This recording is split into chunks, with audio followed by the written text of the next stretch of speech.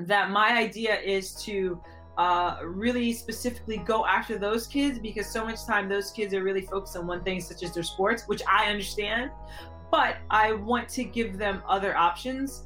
And I have a feeling that, 100% of the kids we actually touch that have an interest in STEM and want to go forward with STEM, 100% of those kids will get jobs. Whereas 100% of the kids, and I have taught basketball, I have coached basketball, I mentor a lot of women, and I have to say that, again, -% of them actually go pro. So, I'm betting on putting some pros or sparking one or two interests of these pros that for the future generation, because that's what it is. And one thing I want to mention, Black and brown. Welcome to Beyond the Ball podcast.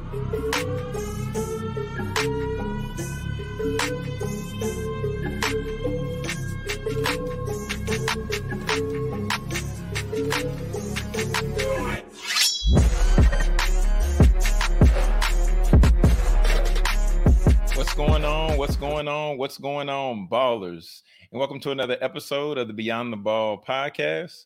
I'm your host, Jonathan Jones. And as you all know, the focus of Beyond the Ball is ultimately to help student athletes succeed beyond their degree. And we do that by way of stories, strategies, and successes. So I'm excited for today's guest, as I'm always excited, right? Because just having the opportunity to talk with people and hear them share their story and provide strategies so student athletes can really succeed and elevate to the next level. I think our guest today will definitely have some tidbits to really inspire the masses out there. So I'm going to go ahead and bring our guest out, right? And today on Beyond the Ball, we have none other than Miss Niesha Butler. And just a little bit about her. She's an entrepreneur. She has a passion for tech, and she really has a heart for really serving the youth and really just taking them to the next level. So without further ado, Miss Niesha Butler. Niesha, how are you doing? Good. Thank you, Jonathan, for having me. Appreciate it. Definitely excited to have you on. I know we connected a while ago, Right. but now, finally able to make this thing happen. Right. Now I'm going to kick it to you, and I'm going to give you opportunity just to, for those who might not be familiar with you, just go ahead, take a little bit of time and, share a little bit about yourself with the people. No problem.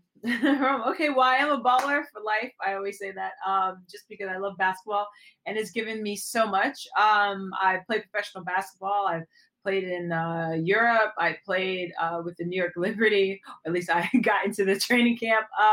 I've been playing a while, and then I retired and went into broadcasting. Now I'm into entrepreneurship. I started a couple companies. I do tech, and yes, you hit it on the ball that I have a passion for educating our youth and getting more of them into STEM careers, such as myself. I'm a developer. I've done a couple movies. I've done a couple sideline reports, kind of done a bit of everything. And right now I'm settled on my new company, Ball and Technology, where we use sports themes and we teach kids robotics and coding. So. Okay. So how did you find the passion for technology? Because I know just based on all the things that are out there, technology, I think, is one of those things to where like we see how exciting it is, but sometimes we don't know like how to get into that field. Or so what was your first iteration with technology? Well, I went to private school in New York City. One of the best high schools in the country. I went to Columbia Prep for middle school and Riverdale Country School. And so I was one of the lucky ones that we got a computer course early. I think it was like early as the fifth or sixth grade. So I got into computers early. I've always loved it. And then I went to an engineering school. I went to Georgia Tech, which everybody forgets because we have been through a couple NCAAs, won a couple of championships. It's an actual institute of technology. And when you think of institute of technology, think of MIT, which means that everybody who goes there has to take a year of science, a year of computer science, and math for a year. So why that's different is that when you have Bachelor of Arts or most other universities, Duke, North Carolina, whatever, you don't have to take math, science, or computer science necessarily. So when I went back to graduate, I had a year of computer science left, and I fell in love with it, creating things, being a developer. Black girls code. I love it. I'm a front end developer. And then I started my first company and I loved it because it's like you depend on yourself. You can make things work. You can tinker around stuff. And then I noticed that there was a disparity of people, women, girls, Black boys and stuff that looked like me that were in the rooms where I was doing it. And so I had a SWOT analysis done by my assistant. And, as this was a few years ago, it doesn't take a rocket science to understand. First of all, America as a whole, we're behind. Like there's, a few thousand, like people, yes, there's a disparity in the Black community. This is true. But these jobs are open and the majority of people in America are white. So in general, we're lacking computer skills to actually fulfill these jobs. But what I also noticed that of the jobs that are filled, there's a negative percent of women and people of color that have the necessary skills to actually do it. And when it comes to technical jobs, you need technical skills. And like myself, I started early. So even though, I played basketball and I went to reporting, I still had, early development, whether it was confidence, whether it's thinking in sequential order and understanding, object programming and all that kind of stuff. I kind of had a foundation, by the time I get older to spark it, it was okay. Most of us do not. So that's what I plan to change. I think that, if you're 8 years old, and you don't get CS courses, which the majority of schools do not have computer science or coding early. Of course, my private school did. Of course, some Catholics still do, but public schools, most do not. They have after school programs, which one of the things we're combating is either offering free or affordable STEM classes so that people, can actually afford to at least, expose their kid, you know what I mean, to one or two coding classes a month. And that's kind of like how I got into it. It's something that I love. Like it's awesome to do. So yeah, that's it. Yeah. So is STEM something that's more so recent to it at least come to the forefront? Because I don't feel like I heard much about STEM when I was going through high school or anything like that. So is this more of a recent phenomenon, if you will, or it's just the fact that it's getting more attention? No, I mean, well, there is a evolution of the personal computer. So that's the first point, right? Okay. But you have, if you quick history, which I don't know that much about, but I know enough to know 80s, they had microprocessors. They had Intel, one of the biggest company that was 80s, 90s, where they were running things in competition with Japan. And so this actually existed 80s, 90s. Now, our 80s and 90s grew up in New York City. I know that my parents didn't hear about this, Again, I happen to be lucky, but I understand your situation and so many other people's situation where it's not even people, they're trying to get people to read in America on a certain level. Let's forget about science. Let's forget about coding. We're talking about bare minimum reading people can do. The cool thing about coding and stuff, you don't need to know the alphabet and read a little bit to do it. But we have been behind other nations in general as a whole. But it hasn't been new. It's been around for a while now. Now, with Steve Jobs and Apple and Microsoft, they helped have a personal computer, which meant that it was still, I think my first computer was in 92 or 93 when my mom got my first computer. And it was like, it was like, I think $1,500. That was a lot of, well, it's still a lot of money.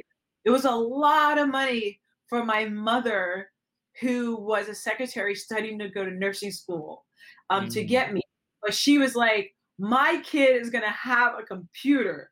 And that's she saved. So, I got a computer. I think she started saving in 90, 91 because she happened to see a clipping or something. I think it was, I want to say Bill Gates. She saw on TV or something. And she was like, dude, my daughter has to do it. And she started saving 2 years, we talked about $50.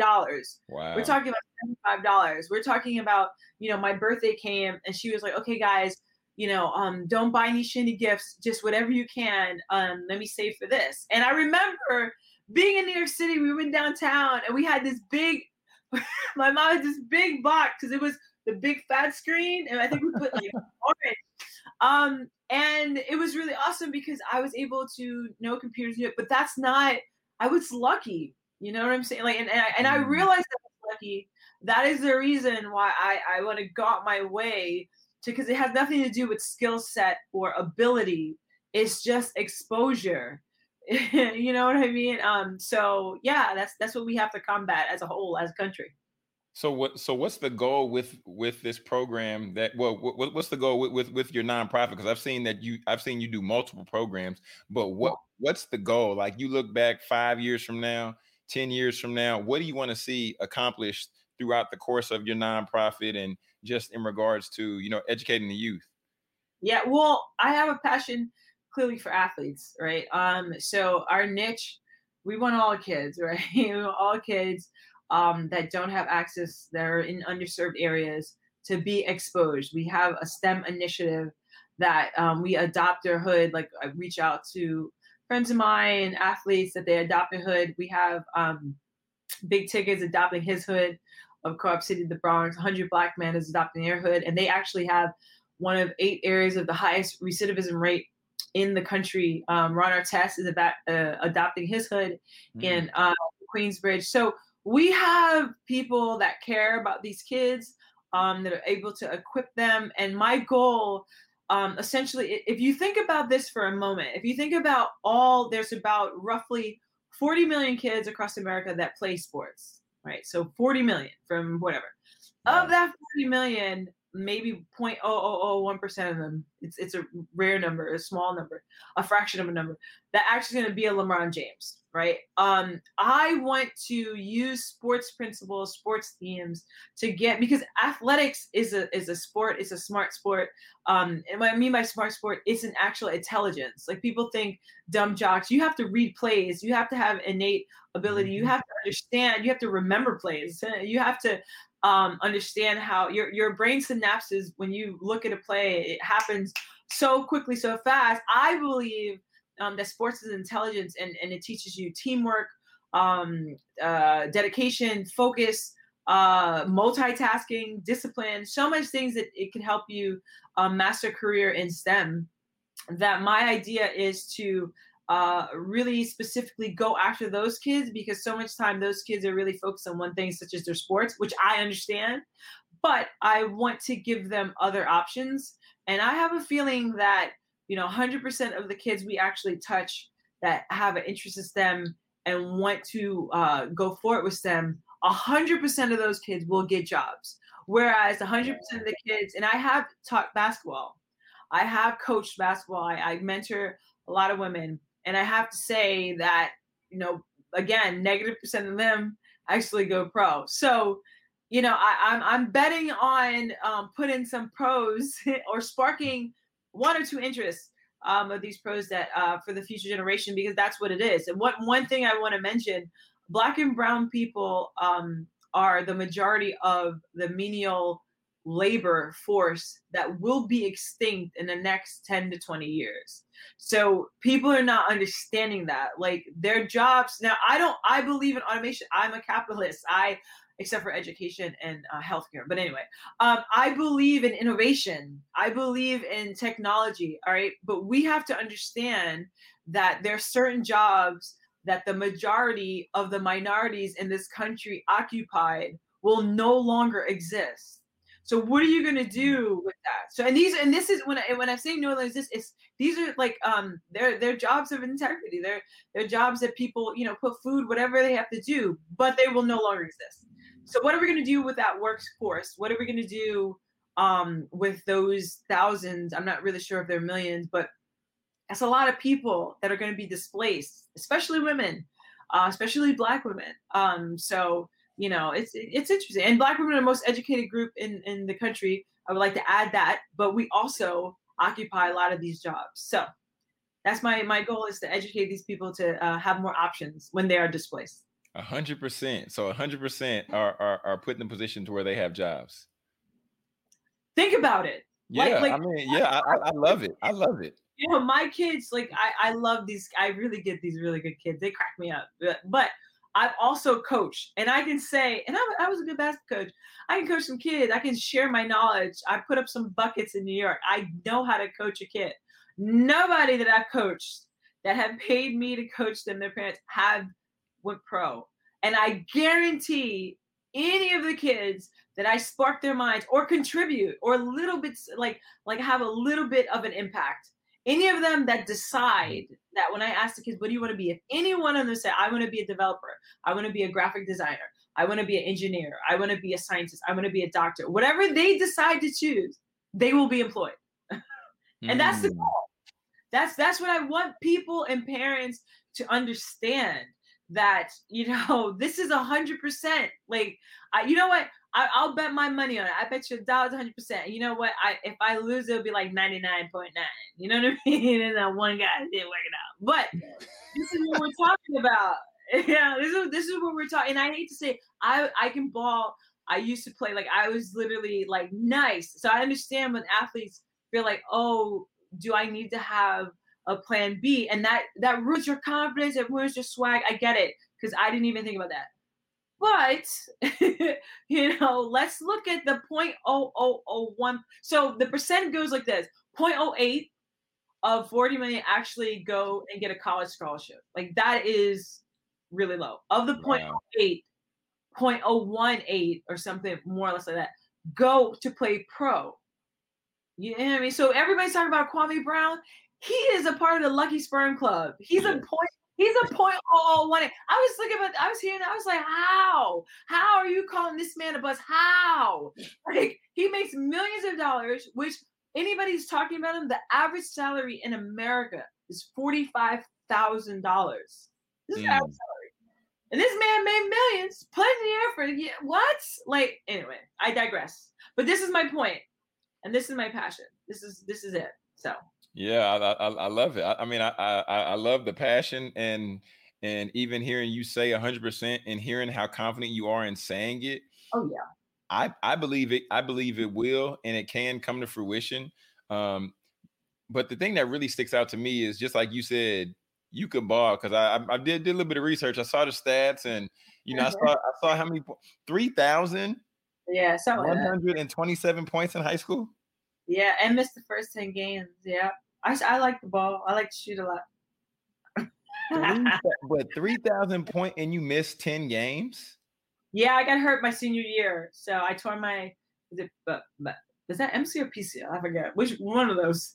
My senior year, I missed my first 10 games and I was out. And my dad, no, the reason why I know, my dad, like, you could have scored more. And I'm like, here we go. But yeah, I missed my first 10 games. And it happened, but I still got the record for women, so that's good.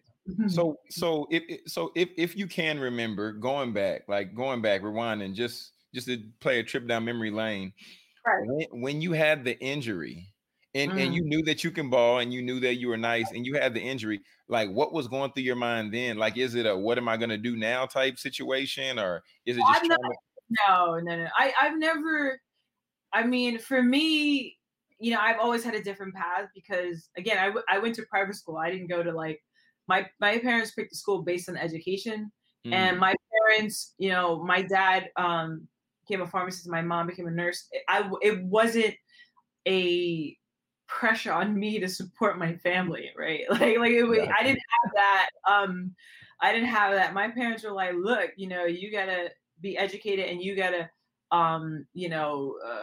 add to society and make us proud type of thing. It wasn't like, we're destitute, you got to get us out of poverty, which is, some people that's their option. So when I got hurt, it was an internal struggle, just because I was so good. I was like, oh my gosh, how do I get hurt?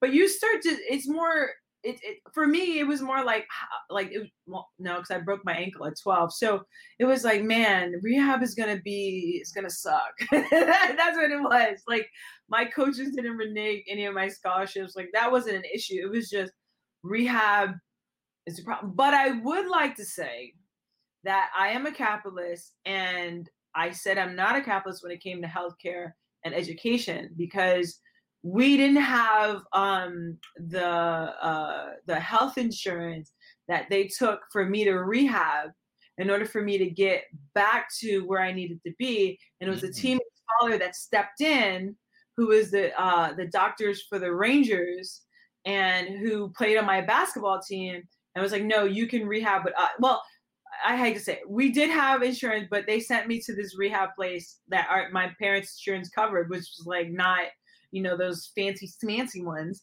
And but I should have gotten access to the best rehab that was available, because why not?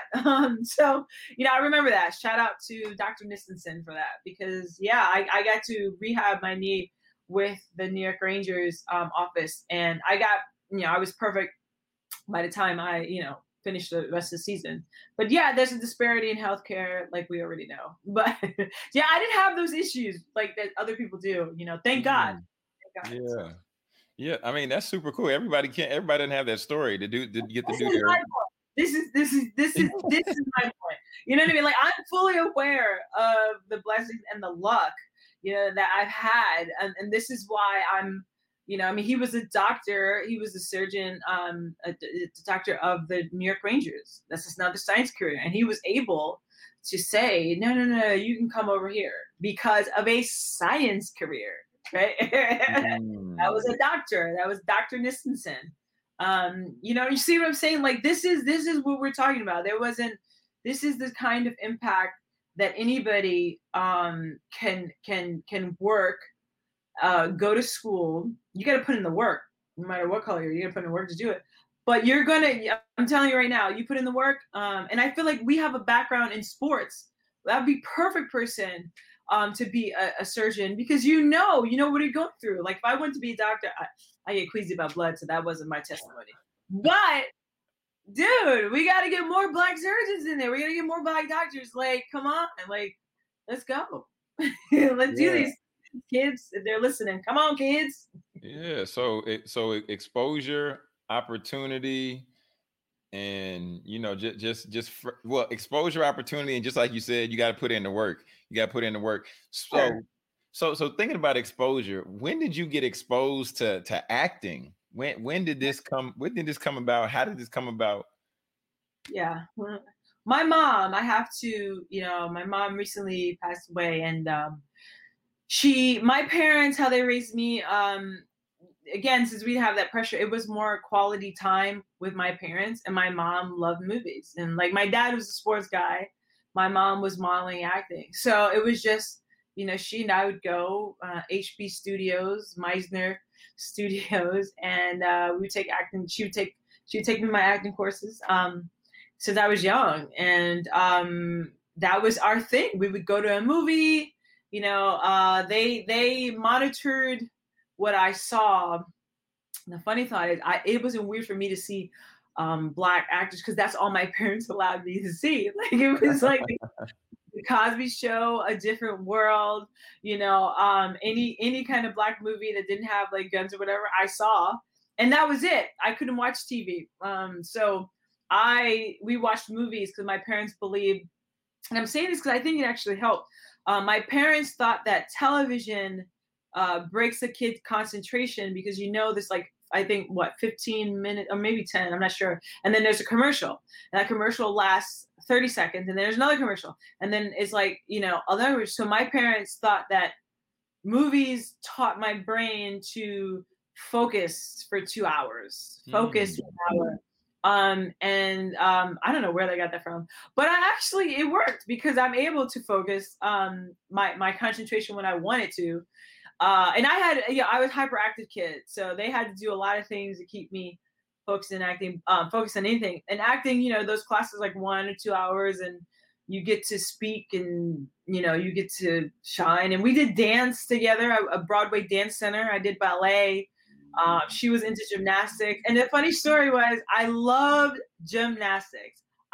There was a girl, Dominique Dawes. I loved gymnastics. And then I grew 5 or 6 inches one summer, and my gymnastics coach was like, I don't know. My mom's name is Alice. I don't know, Alice, because I was all here. I was 4'11" for years. And one summer I jumped to like 5'7" or something. They were like, That was my heartbreak. That was my heartbreak to this day. I love gymnastics. But anyway, that was our quality time with my mother. Wow, I love that. Yeah. I really love that. I love that. So to date, what's been the most? I guess what's been your favorite role that you've played, or what's been one of those things where it's like this will always be memorable Well, for my me. favorite role I didn't play is probably a better question. Yeah, I mean, again, acting, like my love was always sports and technology, and I like acting because I love movies, and I'm able to, I studied with really great teachers. Ivana Chubbuck in LA. I got into Bill Meiser's course in New York, HP Studios in New York. I love Spike Lee and his movies, so I know I can act. Um, but it's something I've always been struck to do something. So I did star in a role opposite Adrian Grenier, and I think that was my favorite because I got to kiss him and he's super hot. Not just joking, not really.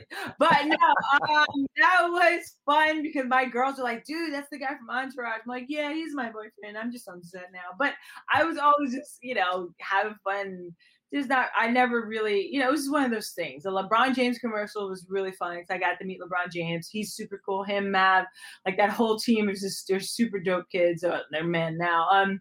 But the role I guess I love, and one of my favorite movies, Love and Basketball, and that's like one of the things that. And now I'm glad we had this interview today because today marks student athletes getting paid on the image and likeness today. So I'm not clapping for the NCAA. I'm clapping for the athletes. Like that's the first step to them getting adequately compensated, or even not. Like let's just give them some money in addition to that. You know what I mean? So the NCAA is like, we're still not going to pay you, but if you want to get paid, no, pay the athletes too. Pay them a percentage of your revenues per year. A nonprofit making billions of dollars off the backs of these athletes deserve a percentage of the profit for some kind of fund for these kids. Plain and simple. And this is my thing. I don't know why they need a SAG union. The SAG president of the union of kids needs to go and start a union for these kids. A percentage of all revenues from a nonprofit. How is the NCAA a nonprofit? Anyway, should go to these kids. This Period. is true. So Yeah, this is my feeling. This is very true. So for and I'm not trying to rub on the wound. I just want to rewind it back a little bit. But just to see now how iconic Love and Basketball is. Yeah, I knew then, by the way. The script was amazing. Oh, really? So you could just tell when you read it, you just knew that this was going to be one of those movies. Of course. Like, first of all, it'd been written before. And it's not a wound, by the way, because, I lived enough life to know that I'm exactly where I'm supposed to be. And although it's one of my favorite movies, like, it's an I did a very good job. And the writer, Gina Prince Bythewood, is so talented. She's an athlete herself. She ran track. So when I read the script, I was like, yeah, this girl, you know what I mean? And when Spike put me up for the role, he wasn't a producer or anything. I think he was a consultant or whatever. He's like, hey, you need to talk to this girl. He showed her my clips, and she's like, yeah, because she was a track runner. So you knew then, it's just my parents. Again, my walk was education.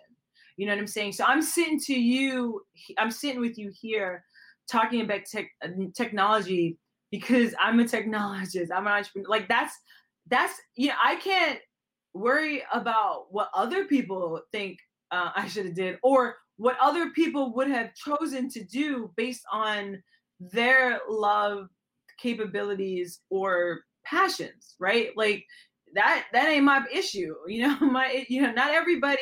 Not many actors can write a line of code, right? Like not many actors can sit and like, I'm not worried about that. I think that, for me, what's the problem was that I was a kid that couldn't take advantage of an opportunity that was presented to me, given the platform that I was. Now, this is the issue I have. The issue is not necessarily, okay, listen, we've heard tragic stories by actors and all that kind of stuff and what fame can do.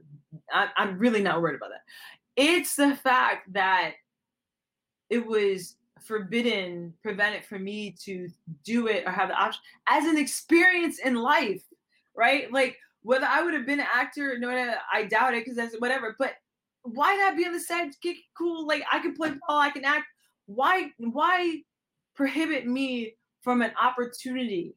Is the issue that I have with Love and Basketball. Love and Basketball is a great movie. You knew it. This is. I wasn't like, oh, really? No, come on. Like the soundtrack was cool. The people were cool. I mean, no, it was the issue that I have with it. That's why I'm so happy about this now. It's a first step, into a lot of different things. So that's how I really feel about it. Well, I think that's very, very mature and very, very dope of you, and even to have that perspective, because thinking about it, just like you said, if we remove everything else from it, this is an experience like that everybody doesn't get every day to act in a movie and different things like that. So I think that's yeah. I've acted in movies. I understand that. What's tragedy is losing my mom. You understand? Like that's a life event that will forever change me and will hurt my heart. I'm not sure if the word wound could properly define that. You see, like when you put stuff in perspective, that everybody has a story, everybody has bumps in the life. That was a bump in my life. That was by no means a tragedy. like what? Like people are getting shot jogging or choked chilling on the corner. I'm getting rehab by the doctor of the Rangers. I'm, taking trips around the world, teaching my thing. I understand how to start a business. I know technology. Like I love the movies. I get to see it. Like Gina, I was on set, but this is me though. Like again, I understand other people's walk in life and other people's opinions. But I lived a little life, and I understand the difference between a bump and a tragedy. That's how I feel. So how did you develop that? Like when did this start coming full circle for you? Because I don't think that's I'm not going to say I don't think that it's common, but just to hear your perspective and just to hear you just talking through this, when? Well, I think that it goes down to my parents. I feel like as an adult now, they used to drive me crazy when I was younger, but as an adult now, and I've lived a little bit of world, and just think about it this way, look at social media. You have women doing all kinds of things to look like an image that's filtered, that's not even realistic for their body to exist and to procreate, whatever it is. And I'm not judging anybody. Do your thing, girl. I don't care. But here's my issue. Like I'm a mentor. I talk to people. I've lived on an island. I've lived in different places. I'm from Aruba, in Puerto Rico. I lived on Aruba where, you have a life that is happiness, and it exists of finding a light inside yourself that exudes wherever you are, not based on necessarily what you do, but what you contribute, right? Like, I feel like my perspective, I understand sometimes I feel I'm so normal. Most people think I'm abnormal, but I do believe, and by no means am I perfect, and I have my struggles and my issues and my bumps. But I feel like to be happy, to be peaceful, to live life and not be so stressed out is to really enjoy the stuff that you do and make your own decisions. Because if you start like living your life for other people, then you become something that you're not anyway, and you're going to be unhappy. So, I love what I'm doing. Like, and even in this love, starting a business, oh my goodness, I'm stressed. Like these kids crack me up, but they stress. Like this is not like, funny to put, but I think an inner peace and understanding, and we're all trying to figure it out, right? Like we're all trying to figure this road of life out. And I feel like the road that I can look back when you see a person that you love so much, like my mother pass away at the age of 50 and be in a hospital about to approach her 50th birthday, and she gives you a grace through going through something that she doesn't get upset with God about. She's not angry. Like I was angry, but I was almost at a point that I could have been really angry. But how could I be angry when the person that's going through it is setting a standard of grace and of peace? That's an interesting, listen, like, and I'm not getting too deep or sappy, but it's an interesting thing when you're not so self-absorbed that you miss that, my mom said something to me that I couldn't, she did a lot, but, she's like, this is the circle of life. Would have been a tragedy if something would have happened to you or something. Because at one point I was like, man, I loved her so much. Like, Mom, what happened to me? And she's like, no, darling. No. That's not how God wants it. No. Like I'm not saying she welcomed, she wanted to live. My mom was so full of life and energy, but she made a choice, right? And she showed me. So when you ask me how I got, that's something that, you have to experience and you have to go through. And it's something that I will never, my life changed. I grew up real quick, when my mom got sick and ultimately passed away. So yeah, that's how I look at life. Wow. Yeah. Sounds like she's a phenomenal woman, and sounds like she definitely lives on within you. This is my I got this. This is my mom. She had me. Look at that. My dad, we just found this. It's like we just found this. This is what made it like my dad just had that, and he's like, look at what. But yeah, beautiful woman, beautiful soul. I just pray that when I see her again, that she's proud of what I've accomplished and what she's instilled in me. That's it. I just want to make my parents be like, all right, we did a good job. Oh man, I love it, and I really appreciated our conversation today. Really enjoyed the conversation. Yeah, sure. And we're gonna take a slight pivot here. We're gonna take a slight pivot. Basketball player, top scorer in New York. We're gonna take a pivot. Yeah. You can't keep me doing. I was doing a little jab step, but so now we're gonna dive into the 2-minute drill. All right. And the 2-minute drill, if people are listening for the first time, and for you as well, Niesha, the 2-minute drill is where I'm going to ask you a few rapid fire questions. And then from there, just going to have a little bit of fun. And then I'm going to, send you on your way. So are you ready? Let's go. Bring it. All right. And here we go. Favorite food? Thai. Okay. What's the last book you read? I'm reading Manager by the Intel chief that just died. I think it's like it's a managerial book, and I'm reading too. I'm reading that one, which I'm with, and I just I'm like chapter 7 on President Barack Obama's latest book. Interesting. People need to read that. It gives you a different perspective. His second book versus his first one, which I read too. But okay. What's the most underrated cereal? Cereal underrated? Cookie Crisp. So full of sugar. It's cookies. I know, it's ridiculous. It's cookies in the morning. Cookie Crisp is the bomb. Nobody talks about it. What's your go-to streaming show of preference? I record all the shows because I work, and I really like John Oliver. Homeboy is hilarious. It's last week tonight with John Oliver. Hilarious. Okay. Him and Trevor Noah. I miss Jon Stewart, but him and Trevor Noah, those are my guys that I record. But he's hilarious. This English guy is great company. He's funny. Okay. And then what's one tip you want to give to a student athlete? One tip? Well, if it's sport wise, focus, right? Like focus.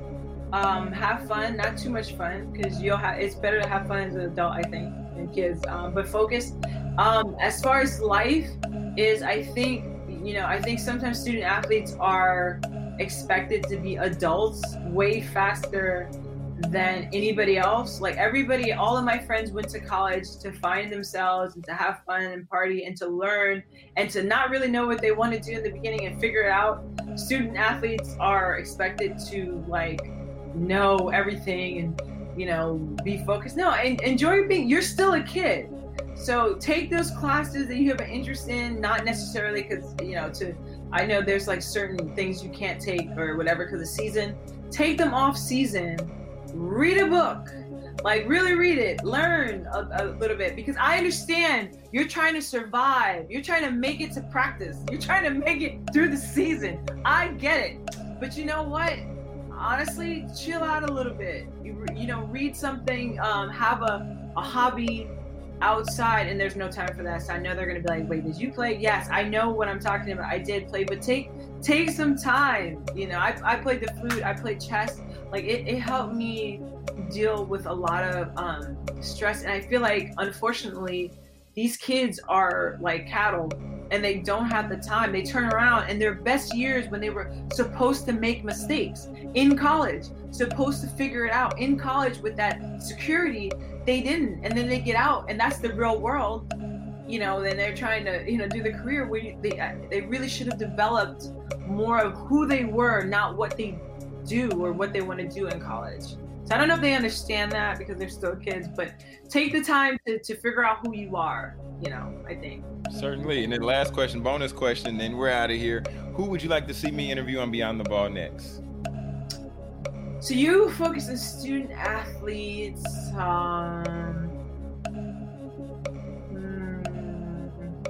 I hope you get the big whoever wins the championship, because they were once a student athlete. So let's see. I like Trae Young right now. That's my dude. I can't believe he's lining up. So all right, professional athlete Trae Young, because he would just be so much fun, or maybe his parents, because I saw maybe you reach out to Trae Young's dad, because he actually did an interview with Trae Young where he was teaching Trae Young about financial freedom and literacy at an early age together, because he actually Trae Young's dad was a former student athlete. So he played ball himself. I think that might be, and he's, old school, he's kind of whatever, but I think that would be a cool thing. Like, check out what Pops is doing, Okay. I think good. Different, but good. Okay, yeah, I might see about reaching out, or unless you got the plug, let me know. Yeah. I can see what you do. Yeah. Well, Niesha, thank you so much for hanging out with us. And if you could just let people know where they can find you, follow you, connect with you, just to continue to follow the great work that you're doing. Yeah, Niesha Butler, pretty simple. Niesha Butler. My company name is Ball and Tech.